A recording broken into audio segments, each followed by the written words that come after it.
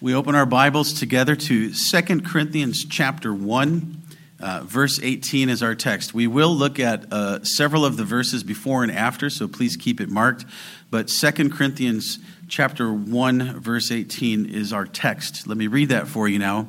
Hear now the word of God, about God, and therefore about this message, the message of the Scripture, the gospel. 2 Corinthians 1, verse 18.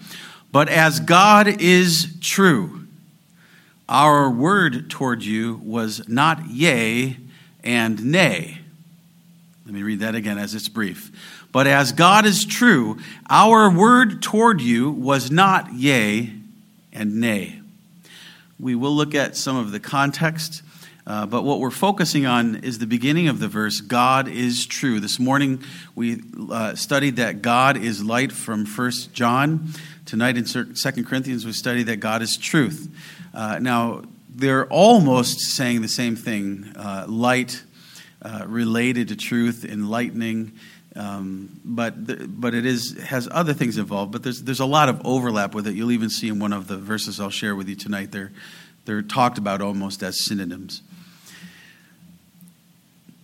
We are right, as a general rule, to say that God can do anything. Don't we say that all the time? God can do anything as a way to encourage us, motivate us to trust Him and not be daunted by discouraging things we're seeing. God can do anything, and we often like to say nothing is impossible with God. Nothing is impossible with Him. But actually, and those things are not wrong, and they are scriptural phrases and ideas, but of course there's a qualification. There is something the Bible says God cannot do. God cannot do this. In fact, it is quite impossible for God to do this. Truly, He can't do it. It's not possible. Titus 1 verse 2 tells us God cannot lie. God cannot lie. He will never lie because He just can't. It is against His nature. He is truth. We will study tonight. He is truth. Last Lord's Day in the evening, we looked at the fact that the devil is a liar. And so tonight we want to look at the opposite of that for God. God is the truth, and so He always tells the truth. Because God is truth, He's trustworthy, and we're going to be encouraged to trust in Him who is the truth. When you're around someone, a group of people especially, and you know that they often lie, that they have done it many times, they even kind of value the idea that lying is necessary, you don't know if you can trust the thing they say, ultimately, right? And you don't really ever trust the thing they say because you know that if they need to, they'll just lie right to your face. Well, Titus 1 verse 2 telling us that God cannot lie is particularly deliberate because of the directness of its contrast with verse 12, where Paul is saying to Titus, the Cretans, where he'll be doing ministry, are known for being liars. They are known. He says they are always liars. Wow. And not only that, he says that even one of their own prophets say so. That's how bad it is. Their own people say they're a bunch of liars. And so what a contrast in that context that God is bringing a truth to that area, and the important message is God cannot lie. So when you're around this context and culture where everybody's lying, you don't know who to believe, you can know for certainty that you can believe God in His message through His people, through the Scriptures. God cannot lie. And not only will He not lie, it's because He just cannot do it. Why? Because it goes against His nature again. He is truth. God is truth. And because God is truth, thus the preaching of the gospel of God is always true. It's always trustworthy. Give that to you as the main idea of what Paul's talking about in the context. God is truth, thus the preaching of the gospel of God is always trustworthy. In fact, the word for truth in the Greek can mean faithful. It could be translated faithful. God is faithful. God is true. He tells the truth, but more than that, you can trust him to be true. True to his promises, true to what he says, in and out of season. It is translated faithful in the Geneva Bible. It's translated by Tyndale in his Bible as faithful. And also the equivalent in Spanish and Portuguese, they actually do translate it with their words for faithful. In 1 Corinthians 1 verse 9, it does say there in our translation, God is faithful. So 2 Corinthians 1:18, God is true. 1 Corinthians 1:9, God is faithful. Now there it's a different Greek word, but it has the same sense. They both have the same sense. You could translate this word for true or faithful as trustworthy, reliable, stable. Now remember how much we were warned last week to have discernment of deceivers, and especially the devil as the liar. How important it is to be able to know you can trust God instead. God is faithful. God is true. God is reliable. God is trustworthy. He is stable. God is good on his word. Isn't that something we want to ask of people? Or if we want somebody to trust someone what they're saying, oh, he's good on his word. All you need is a handshake, right? That kind of an idea. God is good on his word. He always performs his promises, which are never misintentioned or a slave to circumstances. And that will be part of the idea, the context, that the reason Paul is saying some things that he is around this phrase. That is a contrast from the Cretians, of course, and much of the world. God is always good on his promises. He always follows through on his promises, and he's never misrepresenting his true intentions. He's never saying one thing and doing another. He doesn't give a message of yea, nay. That's what Paul says here, right? Verse 18. God is true, therefore our word towards you was not yea and nay, not no and yes, right? Well, let's think about what he's getting at here. John Calvin says he's not inconsistent with himself. God is not inconsistent with himself. He doesn't think one thing and then think another thing. He's not undecided. He doesn't, as you know, he doesn't change his mind. There's Old Testament scriptures that speak to that. He's not a man that he would lie or change his mind.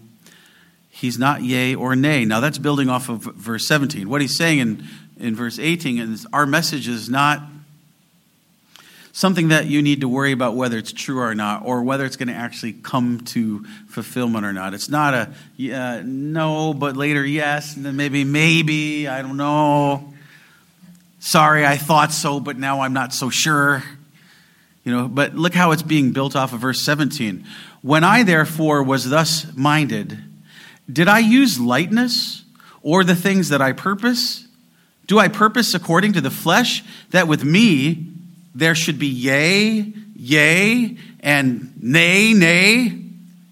I mean, he's saying, how can you count on that?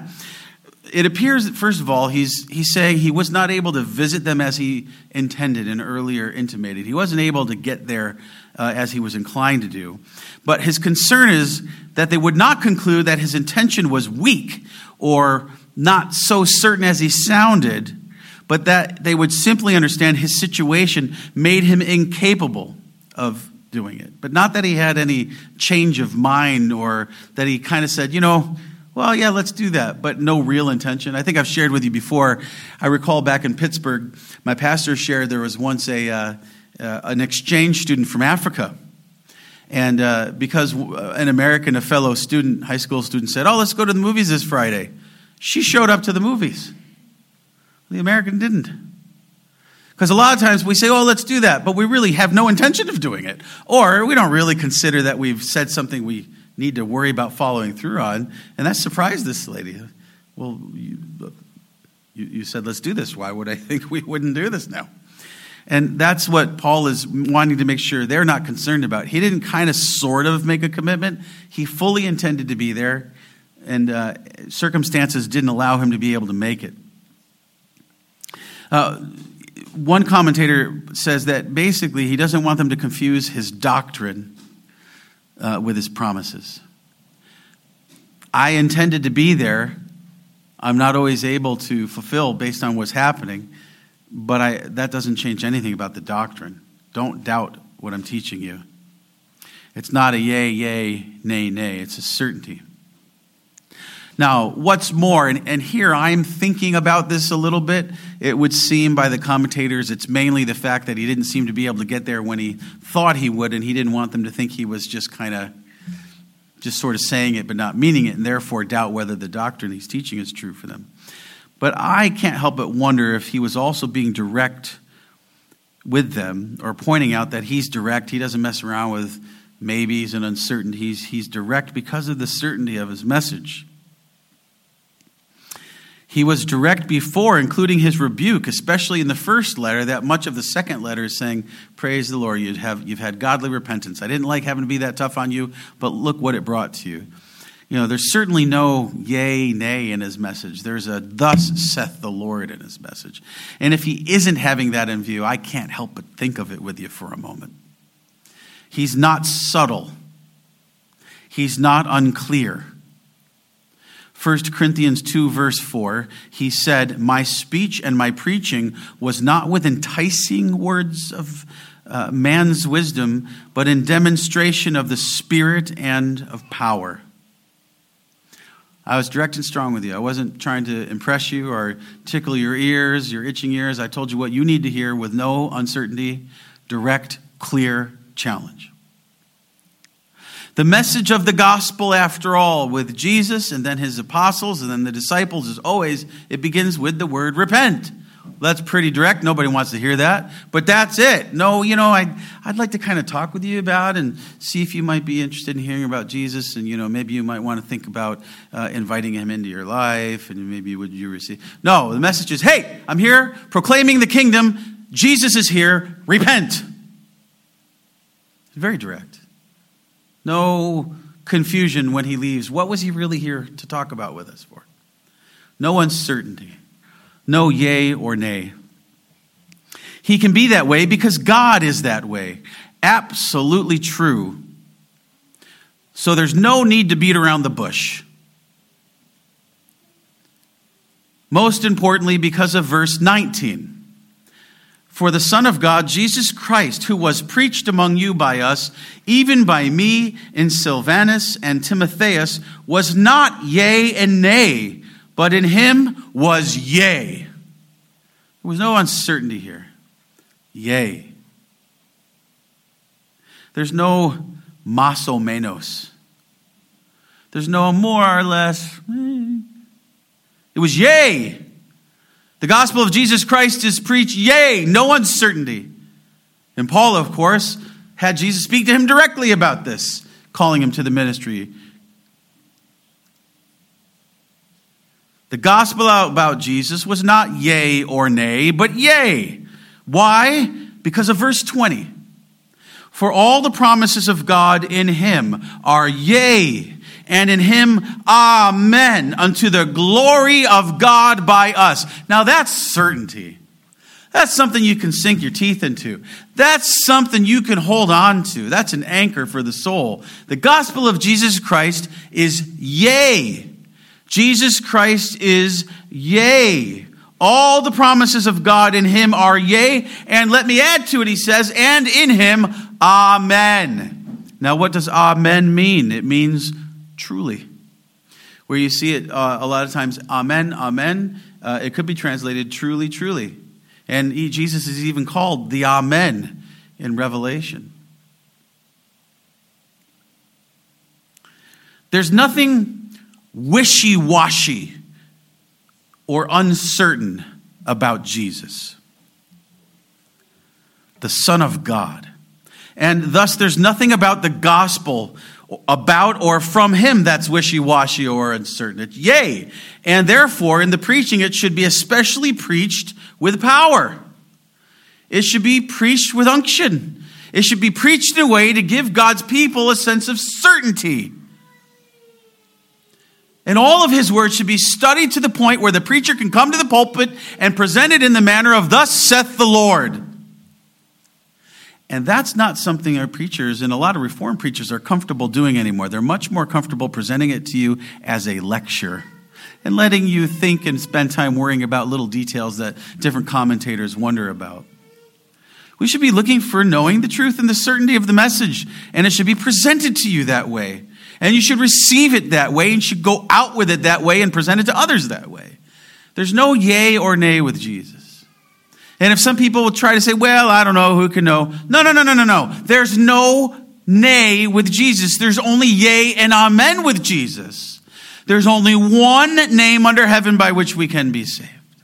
There's only one mediator between God and men, the man Christ Jesus. No ifs, ands, or buts about it. No doubt.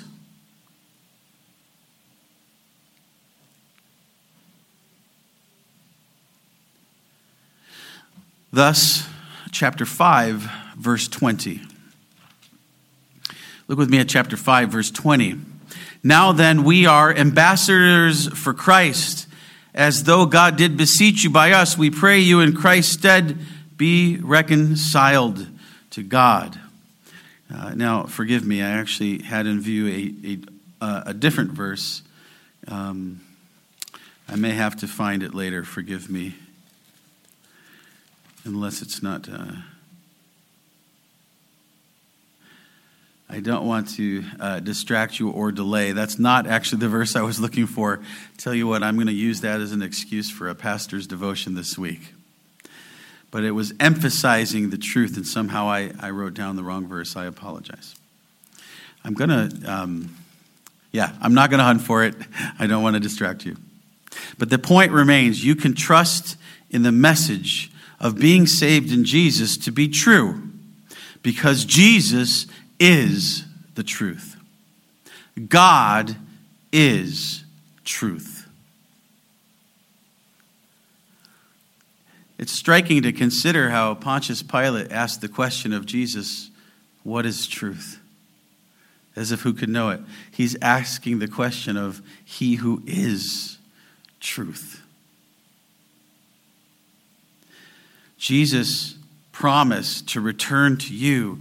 Jesus promised to resurrect you unto eternal heavenly life with him is true.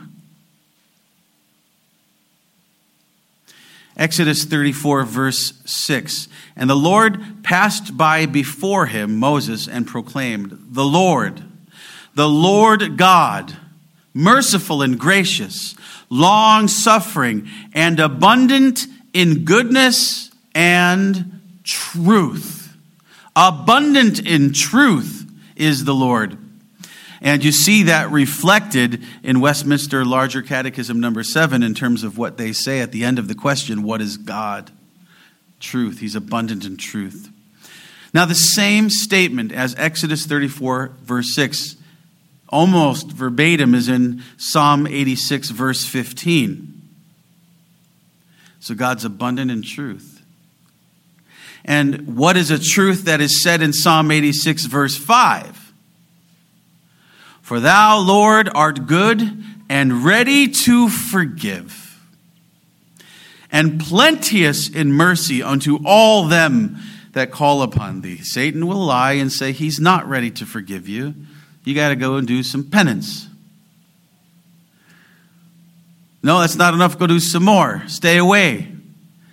Satan will lie to you and say he's not plenteous in mercy. That's it. You've used it up. But God, who is plenteous, abundant in truth, Psalm 86:15, says this, which is true, verse 5. The Lord is ready to forgive and plenteous in mercy unto all them that call upon him.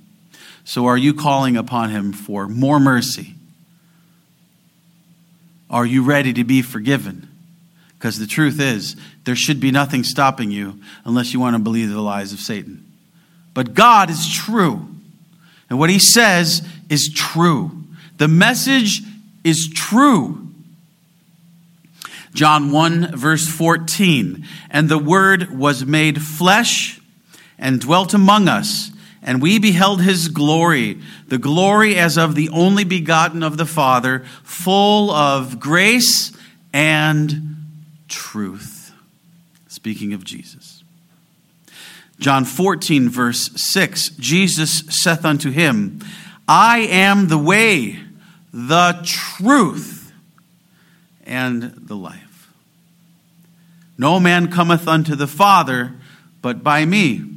There's no other way to come to God and have relationship with God and eternal life. It is only through Jesus Christ. That is the truth. He is the truth, telling the truth, as God himself as his witness. Matthew Henry writes this: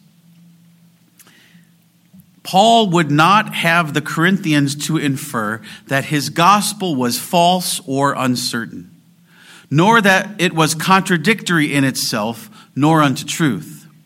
For God is true, and the Son of God, Jesus Christ, is true, the true God and eternal life.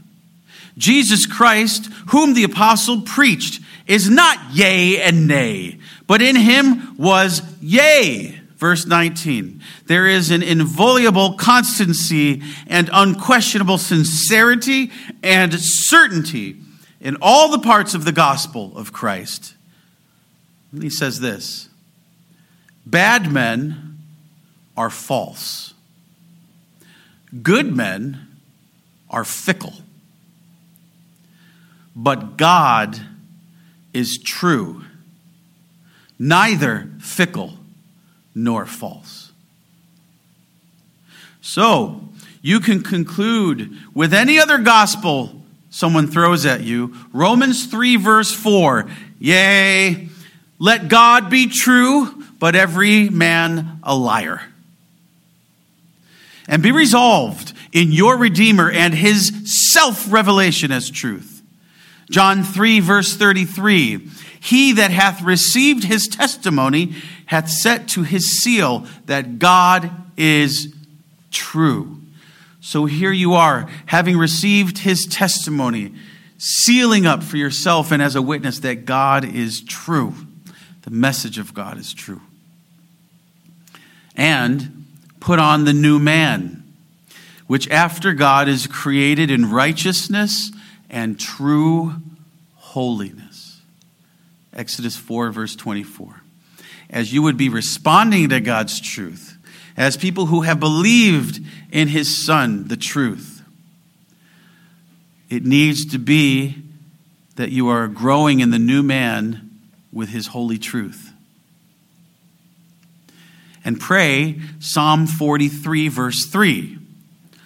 O send out thy light and truth. There you have both sermons today. O send out thy light and truth. Let them lead me. Let them bring me unto the holy hill and to thy tabernacles. That would be a lovely scripture, I think, especially the first part, to memorize and regularly apply. O send out thy light and thy truth, and let them lead me. God and Jesus are true. End of story. Thus, hear the end of your story from Christ. Revelation 3:14. And unto the angel of the church of the Laodiceans write, these things saith the Amen, the faithful and true witness, the beginning of the creation of God. Now these are all Jesus speaking of himself. Revelation 19 verse 11. This is spoken of Jesus. And I saw heaven opened, and behold, a white horse. And he that sat upon him was called Faithful and True. And in righteousness he doth judge and make war. Revelation 21 verse 5. And he that sat upon the throne said, behold, I make all things new. And he said unto me, write, for these words are true and faithful. And you might remember when we studied this in the lectures through the book of Revelation years ago, Wednesday nights, we really emphasized, write it down. Don't forget it. This is true. You can write it down and watch. It's going to happen. This is all faithful and true. Revelation 22, verse 6. And he said unto me, these sayings are faithful and true. And the Lord God of the holy prophets sent his angel to show unto his servants the things which must shortly be done. The devil's always going to discourage you in the faith. The devil's always going to try to make you doubt that this is all true. And so God gives you an abundant witness that it's all true. As Paul's very concerned tonight, you would understand this is absolutely certain. This is only yea and amen, because it's based on Jesus, who is amen, who is truth. It's based on God, who is truth. He cannot lie. He can only tell the truth. And what he says he will do, truly. You can trust it. And so you are wise to say in this life, as you die to yourself, the same thing you are wise to say as you one day prepare to die at any moment and enter the next life. The same thing which Christ said when he gave up the ghost on the cross. As you sang tonight in Psalm 31, verse 5. Into thy hand I commit my spirit. Thou hast redeemed me, O Lord God of truth. Praise God. He only tells the truth.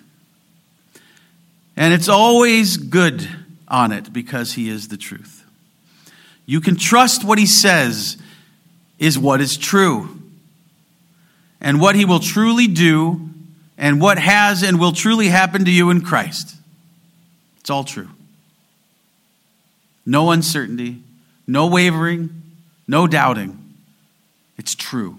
Have certitude in the certainty of it.